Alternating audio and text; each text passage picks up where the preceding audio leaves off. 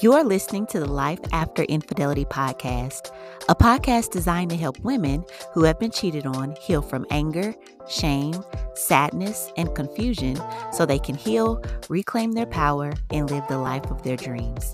You will leave each episode with a heart of comfort, knowing you are not alone in your struggle and empowered to make informed decisions about your relationships moving forward. Because whether you choose to leave or stay after infidelity, both decisions will be hard, and I'm here to help you navigate your heart.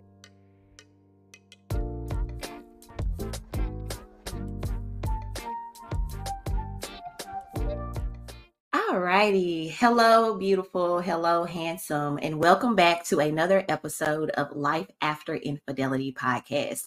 I am your host, Brianna Latrice, your favorite affair recovery coach. And I am here to help you navigate life after infidelity. Because whether you choose to leave or stay, both decisions will be hard, and I am here to help you navigate your heart. And so, you guys, this is part two to an amazing conversation that I've been having with Harrison and Hannah. And, you know, the first episode was just really laying down that framework, help you get an understanding and some context. And now we're going to get into the good stuff of the restoration and giving you some tips and tricks that you can use if you are experiencing infidelity in your marriage, but you're wanting to stay and work things out. And so we are back, and hey, Hannah. Hey, Harrison. Hey, guys. Yeah. So, you know, I just kind of want to pick up where we left off. You know, we were talking a lot about you guys sharing your story of how, Harrison, you went through emotional infidelity with the same person over time. But, you know, you might have had a couple of occurrences of emotional infidelity and then it went into physical. But what we were talking about that kind of led up into that is that, you know, life happens to us all. And you guys were definitely having life happen to you. You know, you were talking about just the birth of your second child. It was your daughter, right? Your daughter. Yes. Yeah, just and your daughter having a lot of health issues. And I can only imagine what that's like being in and out of the hospital with your baby, with your infant. Hannah, you were just coming out of postpartum. And then, you know, Harrison, you shared too about, you know, some of your battles that you were dealing with pornography. And then I know I'm missing something here, but just really talking about like how all of this life has happened to you guys. And, you know, it kind of just, I know what I want to say too. Just, Harrison, you just talking about too, like how you kind of maybe felt alone, or you would take some of Hannah's comments that she said and you kind of felt like, okay, well, she won't care anyway. And you were kind of like playing, you know, this angel versus devil within yourself when you were thinking about, you know, the acts, even though you knew that they were wrong. And so that's kind of just where I want to pick up. You know, you guys were dealing with a lot. We talked about the emotional piece of it. Just kind of walk us through now, like what led to you actually, Harrison, going into the physical piece of it, because I think it's important too, like where Hannah, you shared, like when you were holding him hostage in the car, so to speak, you know, and you were just like, but you trusted him, you know, you said you didn't blow up and you just told him, this is what's required of you to help me rebuild this trust. You need to end communication with her, you know, and all of this stuff. And now, you know, you trusted him to actually do that, but then it transitions into the physical. Like, kind of walk us through what led up to that. So going back to our daughter being in and out of the hospital, I had a position open with a sheriff's department up in her hometown, the other girl. And so the position came, we took it, but that was going to require me to move up here. What was it, 3 or 4 weeks before you guys could come it was here? Longer than that. Yeah, it was longer than that. It's like 6-8 weeks. So it's roughly, you know, 1 to 2 months I was up here, you know, working, trying to find a house to buy and stuff like that. And, you know, I think we thought we were okay in that time in life. Well, we had the communication prior to applying for the job. I flat out asked him, because where he was, we were in a very small sheriff's department, and they weren't staffed adequately. They didn't always have proper equipment. And we had several instances back to back where officers had gotten stuck in some really, really tight places, which caused us to just kind of look at each other and go, if we stay here, you're dead. Like there's just, it's not safe anymore. Yeah. And we knew that there were only a couple of places within the state where we could make this transition and be okay financially. And one of the places was currently where we are and where the other woman lived. And I knew that. And so I asked him, I said, hey, look, is that going to be a problem? Yeah. And I was very blunt with him. And I was, at this point, we had been rebuilding since then. So this is almost a year since the emotional affair, and no other issues had come up as far as I knew. And I just said, look, is this going to be an issue? And I need you to be honest with me. Okay. And he said, no, it's not going to be a problem at all. That's closed. There's nothing going on there. No, it's fine. It's not going to be an issue. And I said, okay, well then I trust you. At this point, like, lying through my teeth, right? Yeah. And so I think that's very clear, is that this was something that I wanted to conceal because I did feel like it wasn't ever going to go that place. And so I was okay with, at that point, just hiding what I had and telling her everything would be fine. So the poker face at that point was fine because I believed in what I was doing. Yeah. You know, and so I was fully okay with just keeping that part hidden. So anyway, so we moved. You knew you weren't going to go any further with her, or you knew you were? Sorry. So knew that he thought he had control of the relationship and it was nothing but a friendship. Gotcha. Okay. We both did. Yeah. So we both did at that point. You know, the other girl, she's like, listen, I'm not a homewrecker. That's not part of what, and even when we were dating years ago, we never had intimacy. We never, like, we were just friends. And so that's where we thought the relationship was going to maintain.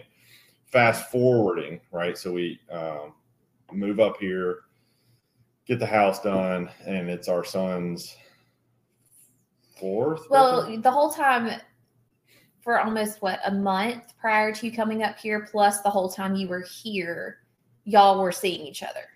Yeah. So the whole time we were here, there was communication. Yeah. So I was at home. I was 2.5 hours away, taking care of both kids by myself, packing up the entire apartment, doing everything alone while he was up here. And the whole time he was up here, he was seeing her.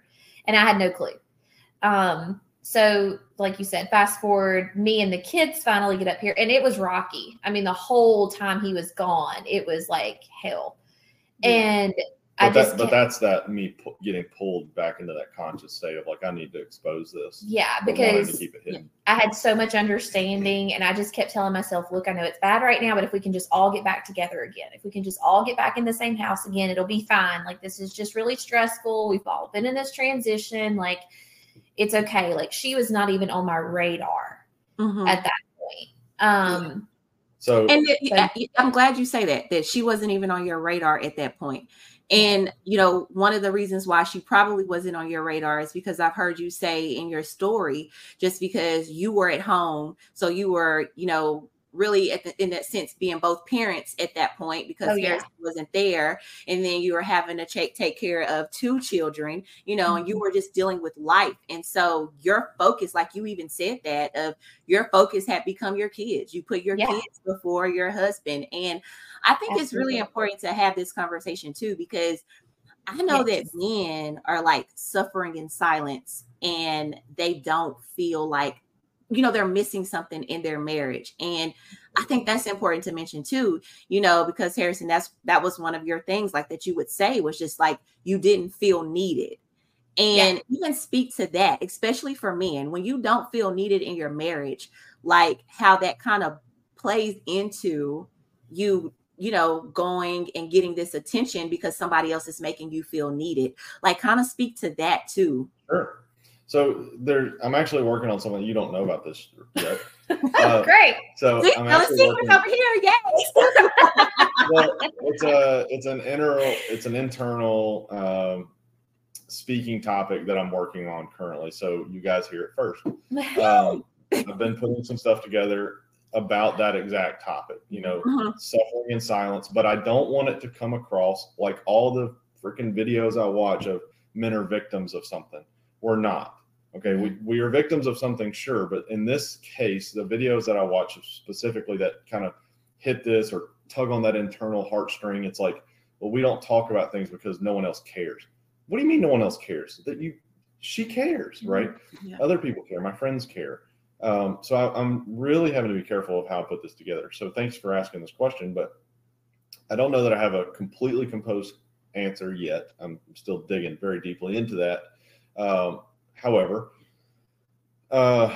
yes, I very much, in the beginning when I met Hannah, I said, if I died tomorrow in the line of duty, which would be the most noble death of any law enforcement officer, right? That's kind of, we almost dream for that.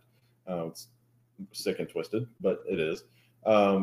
It is what it is. But I knew she could pick up and move on in life. I knew she could pick up and find another man, and a man good enough, a man better than me that could raise my kids and maybe be a better dad than I was. Which is hard to say today, but in that time, that's kind of what was going through my head. And so she was doing such a good job running my boat, right? My ship, my helm. She had the reins, she had it, and she was doing it all. She was running the crew, she was driving the boat, she was making sure it was washed and cleaned and kept a sail, and that tore, so we got to fix it. And I just went to work.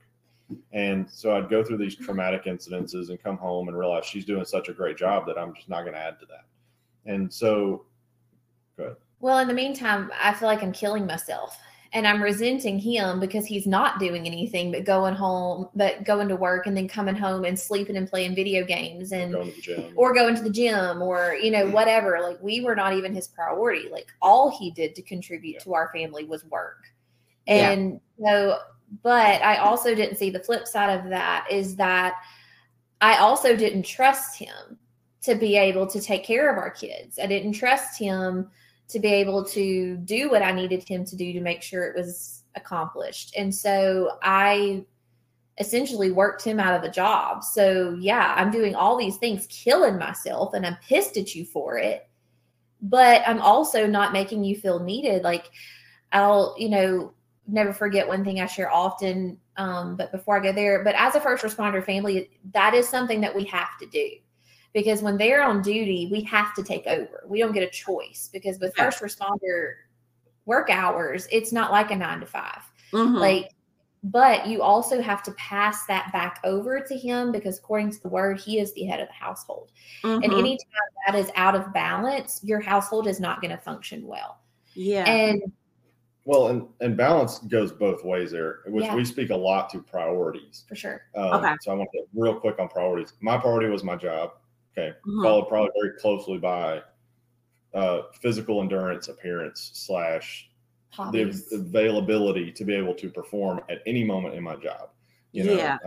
So literally, in the law enforcement, especially first responders, firemen, very much so, that your physical fitness is determinative on your life out there. Yeah. Even because they'll tell you, it's like, even if you're shot in the line of duty, if you're in poor cardiovascular shape, you're more likely to die than if you're in great cardiovascular shape and one of your lungs collapse. Mm-hmm. You're able to pull enough oxygen into the opposite lung to be able to live through the encounter. And that those things stuck with me very, very deeply. So my priority was my work. And then very secondly, my physical fitness.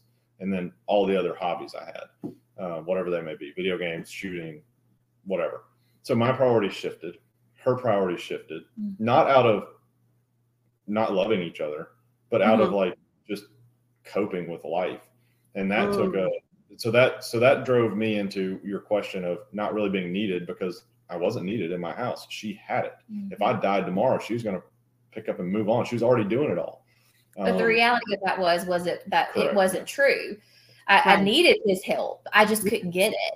And, I'll never forget, we had been in some financial strain. And so I had taken a part-time job where I was working like 8 hours a week. And so one of the afternoons that I worked, he would keep both the kids, which was rare. Very rarely did he ever have the kids alone, because I just didn't trust him.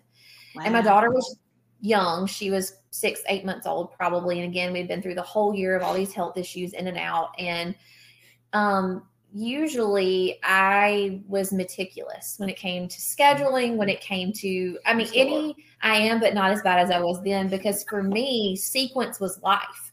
So if the more efficient I was, I didn't have to work as hard.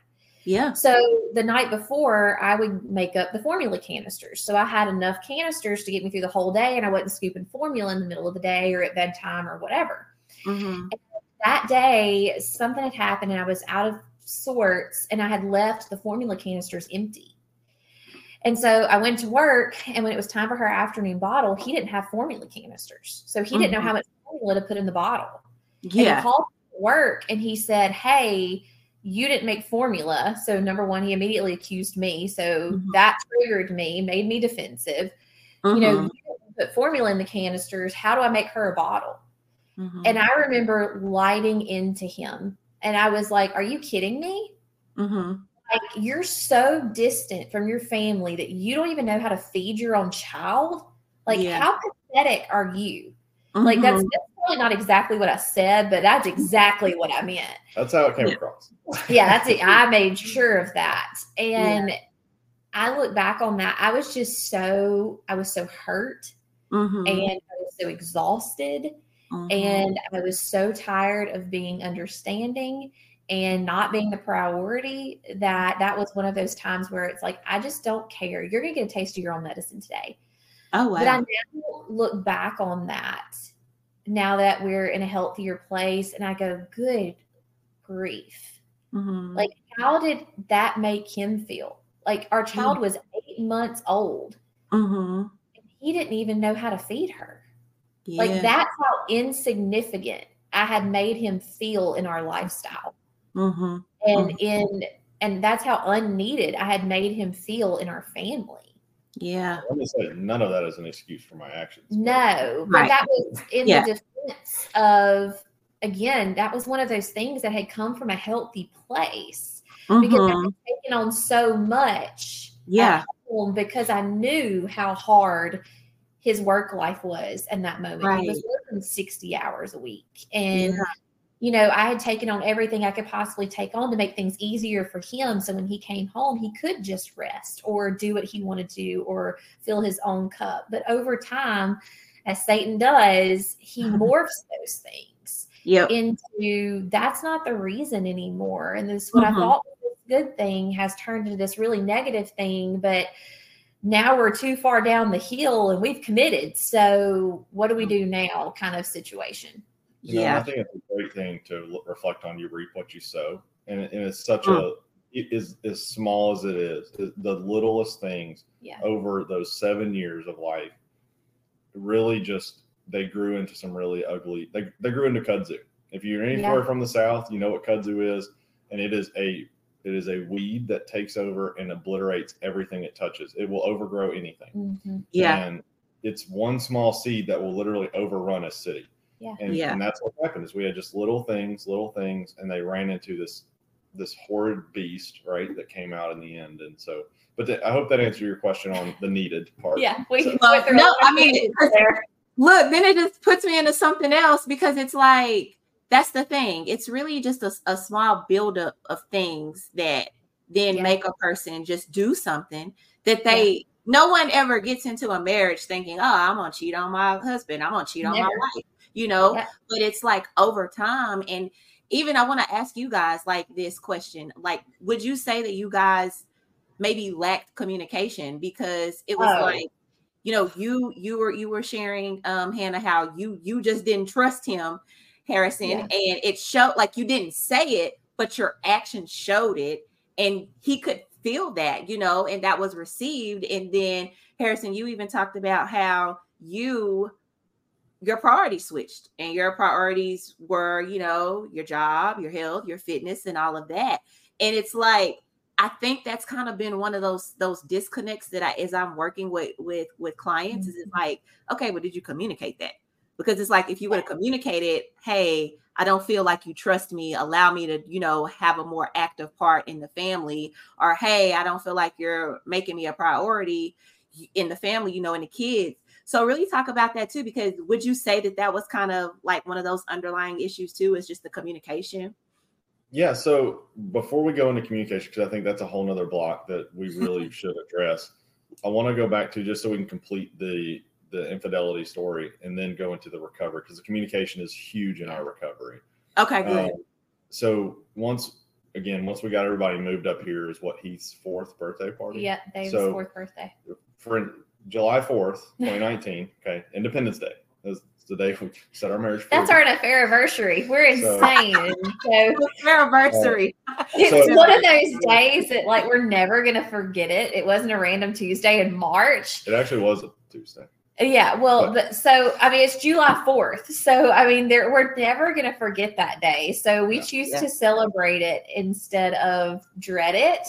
Yeah. And so we're lunatics and we have an affair anniversary just like we have an anniversary because we were liberated. Our marriage was liberated that day from what we had built it into to what God had constructed it to be for us. And so it truly is something that's worth celebrating to us. And so I think that's important to note though, because it's so easy. Like I've worked with a lot of spouses who have these affair stories as well. And it's like, man, like how do we get past that day? How do we get past not just dreading that day every year? It's like celebrate it. Like you learned something, didn't you? Survived something. Exactly. Like celebrate the fact that your marriage has new life. And so we create. That's so true because there's someone else that I follow who she specializes in affairs, and she even says that she's like, if your marriage can recover from affair, you actually have, like she was saying, how her clients that actually stay together and work through it, like they kind of are thankful for the affair because it has made their relationship even stronger. So I totally get why you guys say like, hey, let's celebrate this. Yeah. So even the night, actually the day leading before, I had a couple, actually the week, I had some couple really hard calls, which we talk a little bit about what I call, or what clinicians call, micro traumas, and they're little traumas over time that add up to something big. You know, I could nail down 5 or 6, 7, 8 true trauma incidents, and I'm like, man, that was hard, you know, and some of those stick with me.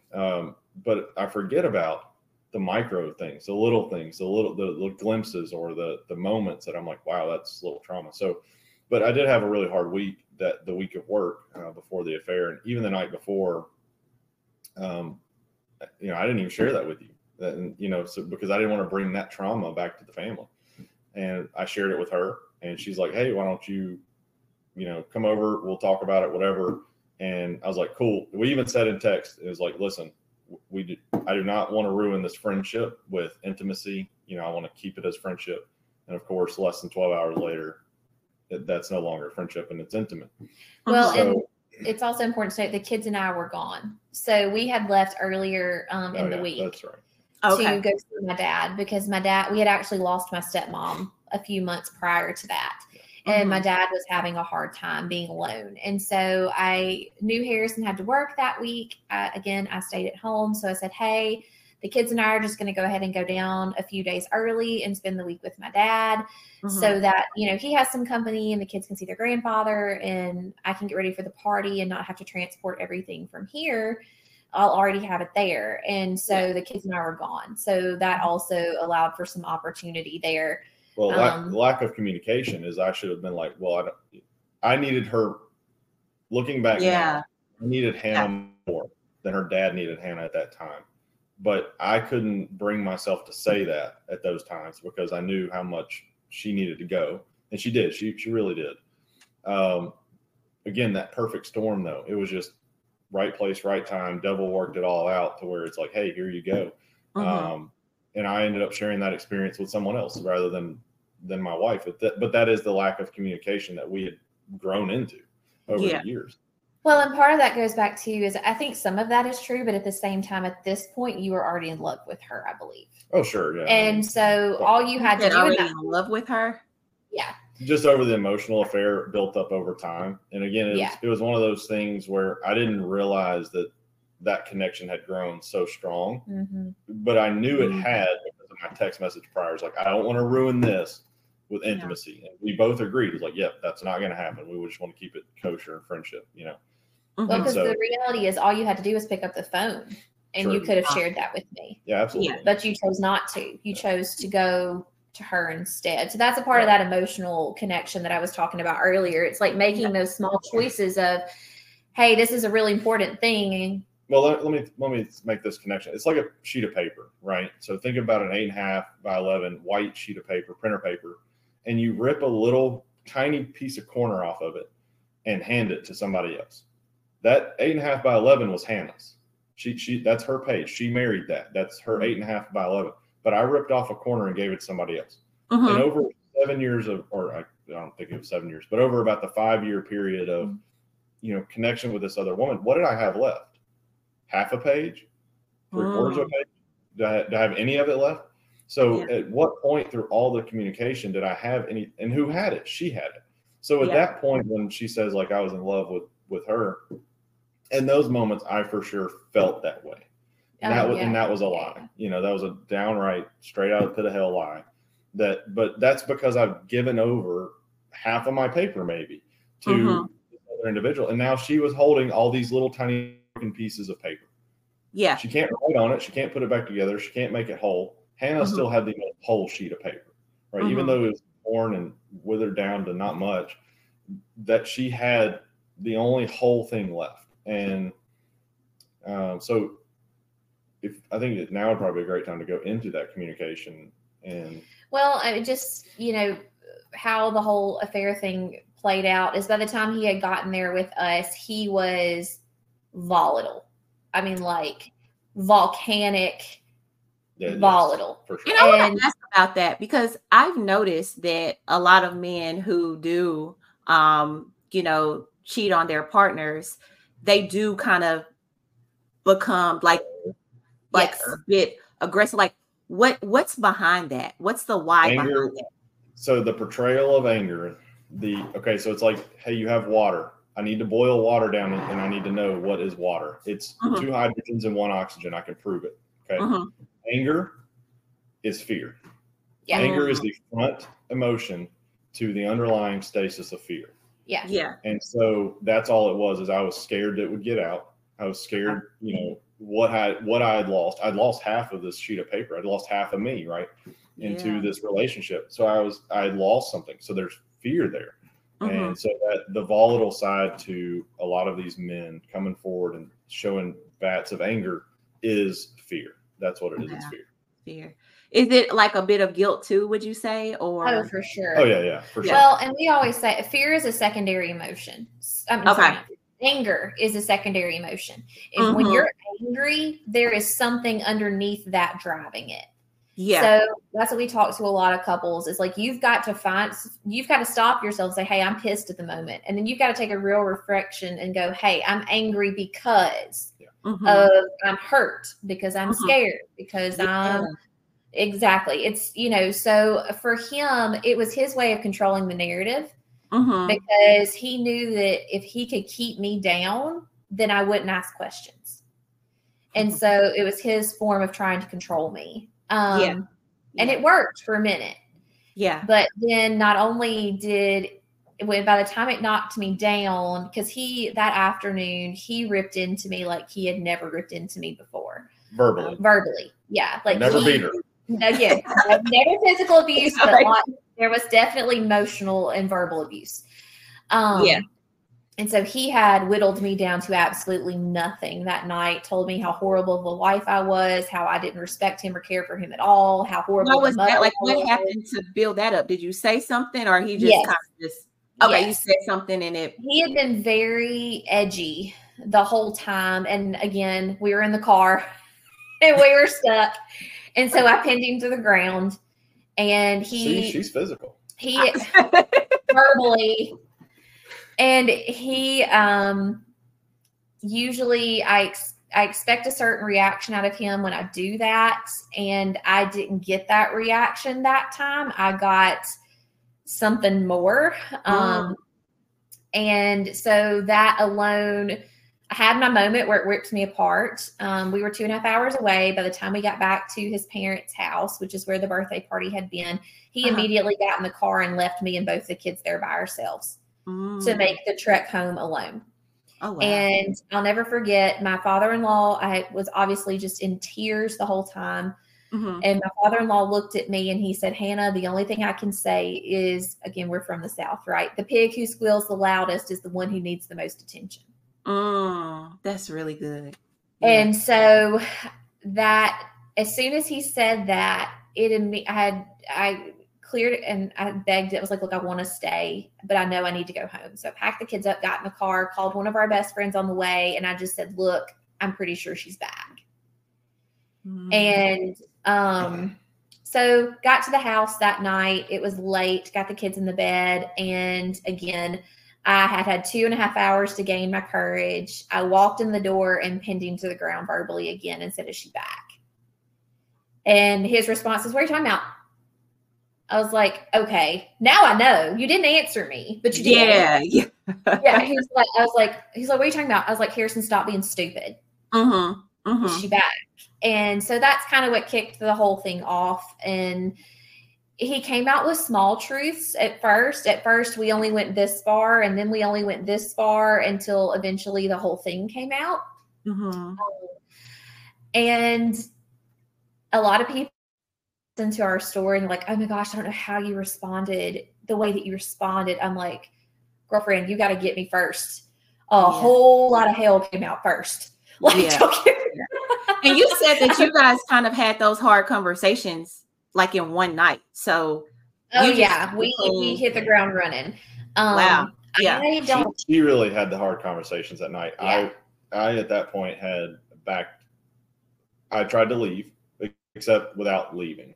I left emotionally and like in person. I just was not there. But she really did push those hard conversations. A lot of our recovery, to be honest, was her sticking it out and not necessarily forcing change, but standing ready for the change to happen for me. Yeah. Well, and one of the big things for me was I had been living this life with him for probably about 3 years. And it felt like the horror merry-go-round. I mean, what do you mean this life? Like just this disconnect that had kind of like this build up? Yeah, just this turmoil. That's the honesty of what it was. I mean, it was the bouts of anger. Oh my gosh. It was like I was constantly on a roller coaster. We were fine. And then it would just come up out of nowhere and he'd be explosive again over nothing. And, I told my friend, it's like living with Dr. Jekyll and Mr. Hyde. I never know what I'm going to wake up to. I love that you say that, because that was something in my marriage that I would always say. And I'm not gonna lie, I even told my ex-husband, I was like, you're a demon to me, because it was that thing of like, I didn't know who I was going to get. And some days I would just ask a simple question and he would just go off on me. And so I love that what you said, your father-in-law said, is that the person that screams the loudest is actually the one who needs the most help. And I want to ask this question. So just to make things clear, like for you, Harrison, just the physical, it just only happened one time, right? Yes. Yeah. And Hannah, I want to ask you, because there are women out there who are dealing with this. And I want to know what would you say to these women? Because, you've dealt with the emotional occurrences a couple of times, more than once. And now you've just been exposed to that has crossed over into physical. And so you've given Harrison your trust over and over and over again. So at what point did you decide, or how did you even get the strength to be like, okay, I'm going to give him one more chance, even though this one, would kind of seem like the worst because it's a physical. What did you use, and how can you encourage other women? Well, for me, it kind of goes back to what I was saying a second ago. We had been through this really 3 years of really, really difficult marriage where I was dealing with Dr. Jekyll and Mr. Hyde. And probably about 3 months prior to the finding about the physical affair, we had a really bad, Mr. Hyde episode where he was just unreal. And I finally just started praying to the Lord. I was like, Lord, I can't keep doing this. Like, where is the man that I was promised? Because this isn't it. Like, this is not the godly man that I married. So where did he go? And I just remember praying, Lord, whatever it takes, knock him to his knees. Like, I've prayed everything else, whatever it takes, knock him to his knees, but just spare my family. Yeah. And less than 3 months later, I had an affair on my doorstep. Yeah. And so after I had that huge, obviously fleshly response to valid fleshly response to everything that was happening, I just had felt the Lord tell me, this is it. Like, this is what it took. I love Are you that. going to stick with it or are you not? Yeah. And I immediately said, okay, if Yeah. you're promising me that what I'm getting at the end of this is what I've prayed for, then okay. Yeah. And so I remember him, after we had that huge explosion, he did leave. He walked out the door with his phone, said, I'm going for a walk, and left. Okay. What I didn't know at that point is he had called her Mm. and told her that I had found out Mhm. and what to do. What should he do? And I'm grateful for her to this day, because she said, you don't have another choice. Go home to your family. Oh, wow. And he said, her exact words were, well, it sounds like you have a marriage to rebuild. Wow. So that's a whole nother story, to tell you the truth, because some people don't even get that opportunity, because they just don't get that opportunity. But I love to, like, just how you said that, because, part of my story is similar, is because I was like talking to a couple of my close friends, and I was just like, man, I know that divorce is, it's not good. God doesn't want divorce. And I was like, but I'm getting to a point in my marriage where I just don't want to be in it. And I was like, it's getting to a point to where when I was praying during my prayer time, I wouldn't even say anything, because I even felt guilty just saying, God, get me out of this marriage. And one of my friends was like, well, Bree, God knows your heart anyway. So just speak your truth. Just speak your truth, And I love that, because people don't understand that part of my story too, because part of my story is his girlfriend we were still married, and this is his girlfriend. They've been together for 2 years. She approached me, but she approached me the day after I prayed to God to send me a sign. And people were always like, well, she was disrespectful. She had no right to approach you as the other woman. And I always tell people, what you don't understand, I asked God to give me something that was going to give me the strength to know if I can work this out or if I can leave. And that was that. And I love how you're even sharing that too in your story of, like, you were just asking God, hey man, just like show me. And you said, like, within that, and it's a blessing that I'm saying that to say, I feel like that was really the culprit for that, because even how the other woman responded, it showed like all of that was in alignment for now you guys to be, this is your purpose. Like, to me, that's how I'm taking this, is like, man, this going through this experience was your purpose, because you prayed about it, you got your answer, and then this other woman, just went away. And so approached him calmly and quietly. And he said, like, he talks about it now, he's like, I was scared. Like, I literally thought you were about to kill me. Like, no, I just found Jesus in the middle of your walk. And which I mean, in defense of myself here, she did say, you've done it this time, and told me like all this plans that she was leaving. And anyway, so I had told him, I said, you have done everything but try to kill me over the last few years, and I have hung on, but you finally did it. I'm done. Yeah. And but I told him, I said, okay, so I just need to know, are you going to stay or are you leaving? Like, you have a choice, and I'm not telling you, I'm giving you the choice. And he's like, you mean I get a choice? I'm like, yeah. I mean, you're the one that gets to choose. I'm not going to make you stay, but if you want to stay, you can. Yeah. And so that's what starts this restoration of you guys, and kind of speak to that. I do want to ask this question before we even go into the restoration piece, because I even heard in your story, like, Harrison, where you were like, for 2 days she had to listen to you say you were in love with this other woman. And how do you even still want to rebuild when someone tells you that they're in love with another woman? So, sorry, that's yours. Yeah. Well, for me, it was, every time I heard him say that, every time he would say it, I heard the Lord say, it's not true. I mean, and I don't know how you get through this type of situation without having faith. So that's my experience. For someone who asked me, how do I handle this? And they don't have faith, I don't know what to tell you, because I don't know. I really don't. But my experience with the Lord there, I've often related to, it has to be what Moses felt like, or what, Elijah felt like, where it's just like you're right there seeing the face of God, like, because it was just so close and I heard him so clearly through that whole instance. It's like literally I was in the palm of his hand the entire time. And so every time Harrison would say that, I just would hear the Lord say in my heart, it's not true. And so it almost just, it hit me, but it didn't devastate me.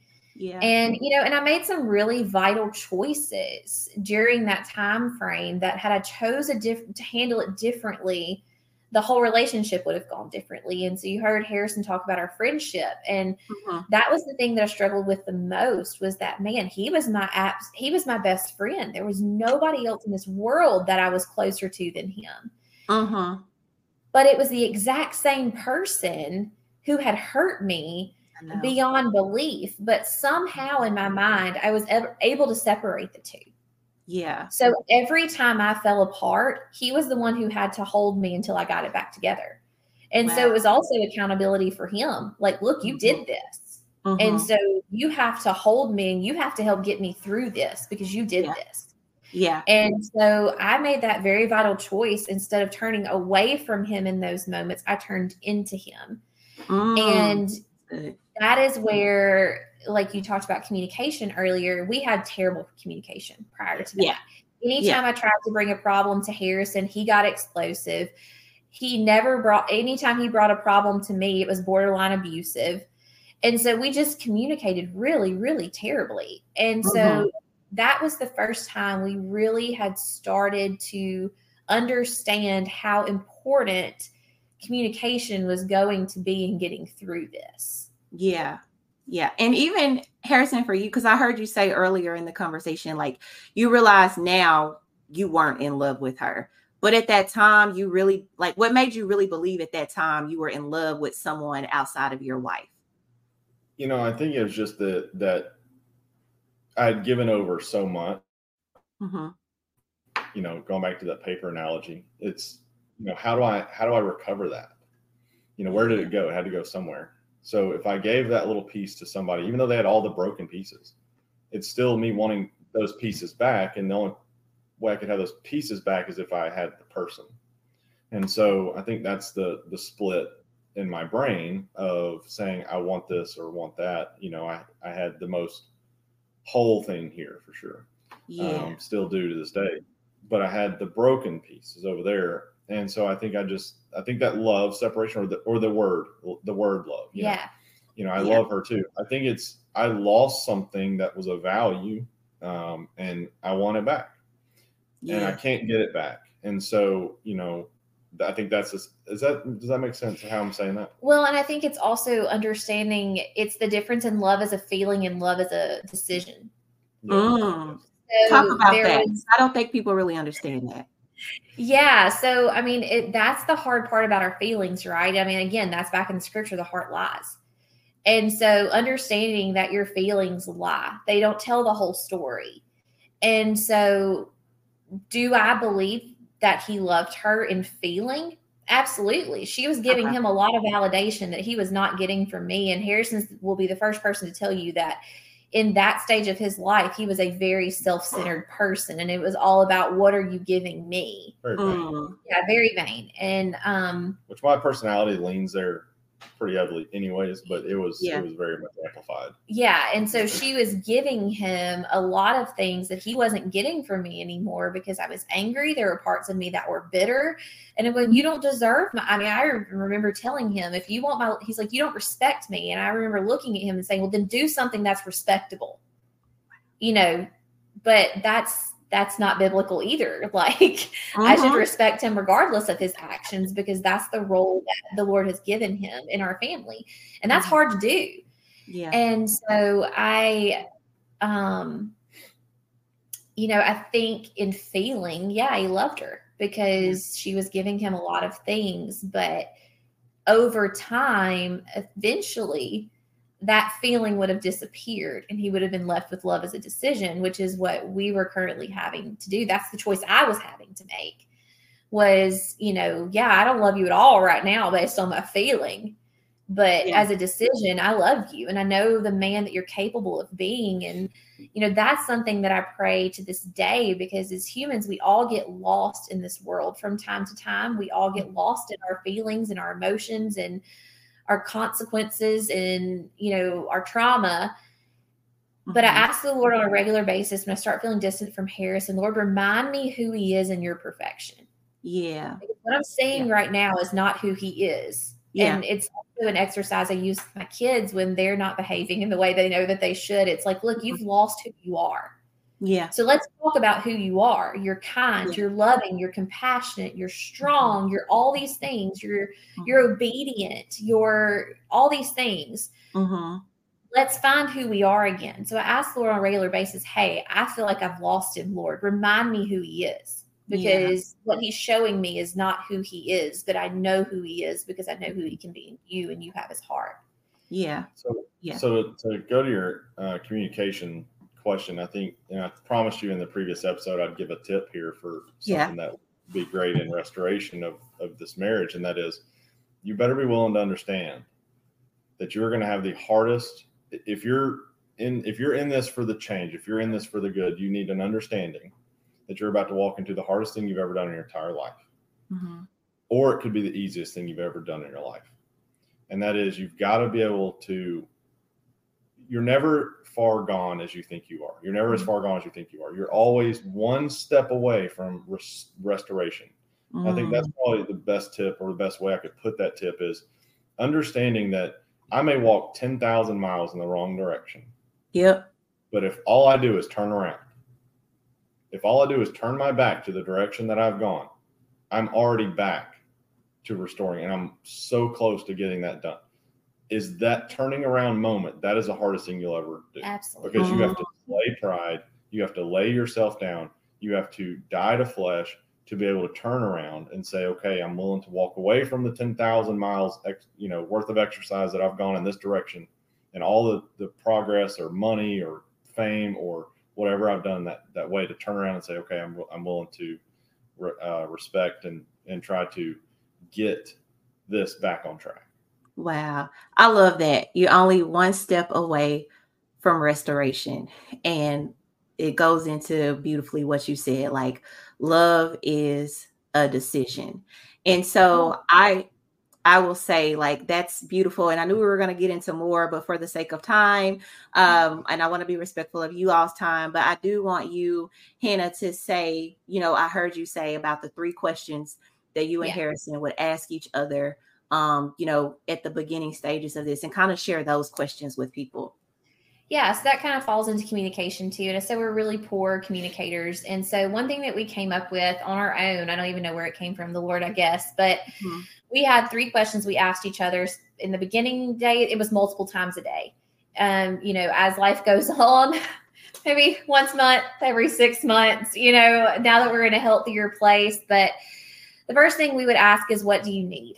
So that is going to be something that if you ask these questions, you have to meet that need, because that is something that if nothing else gets done today, this is the one thing I need from you to feel safe, to feel secure, to feel loved, to feel whatever word you want to put in the blank. Yeah. So that can be a physical need, that can be emotional need, that can be a spiritual need. The other thing is, what do you want?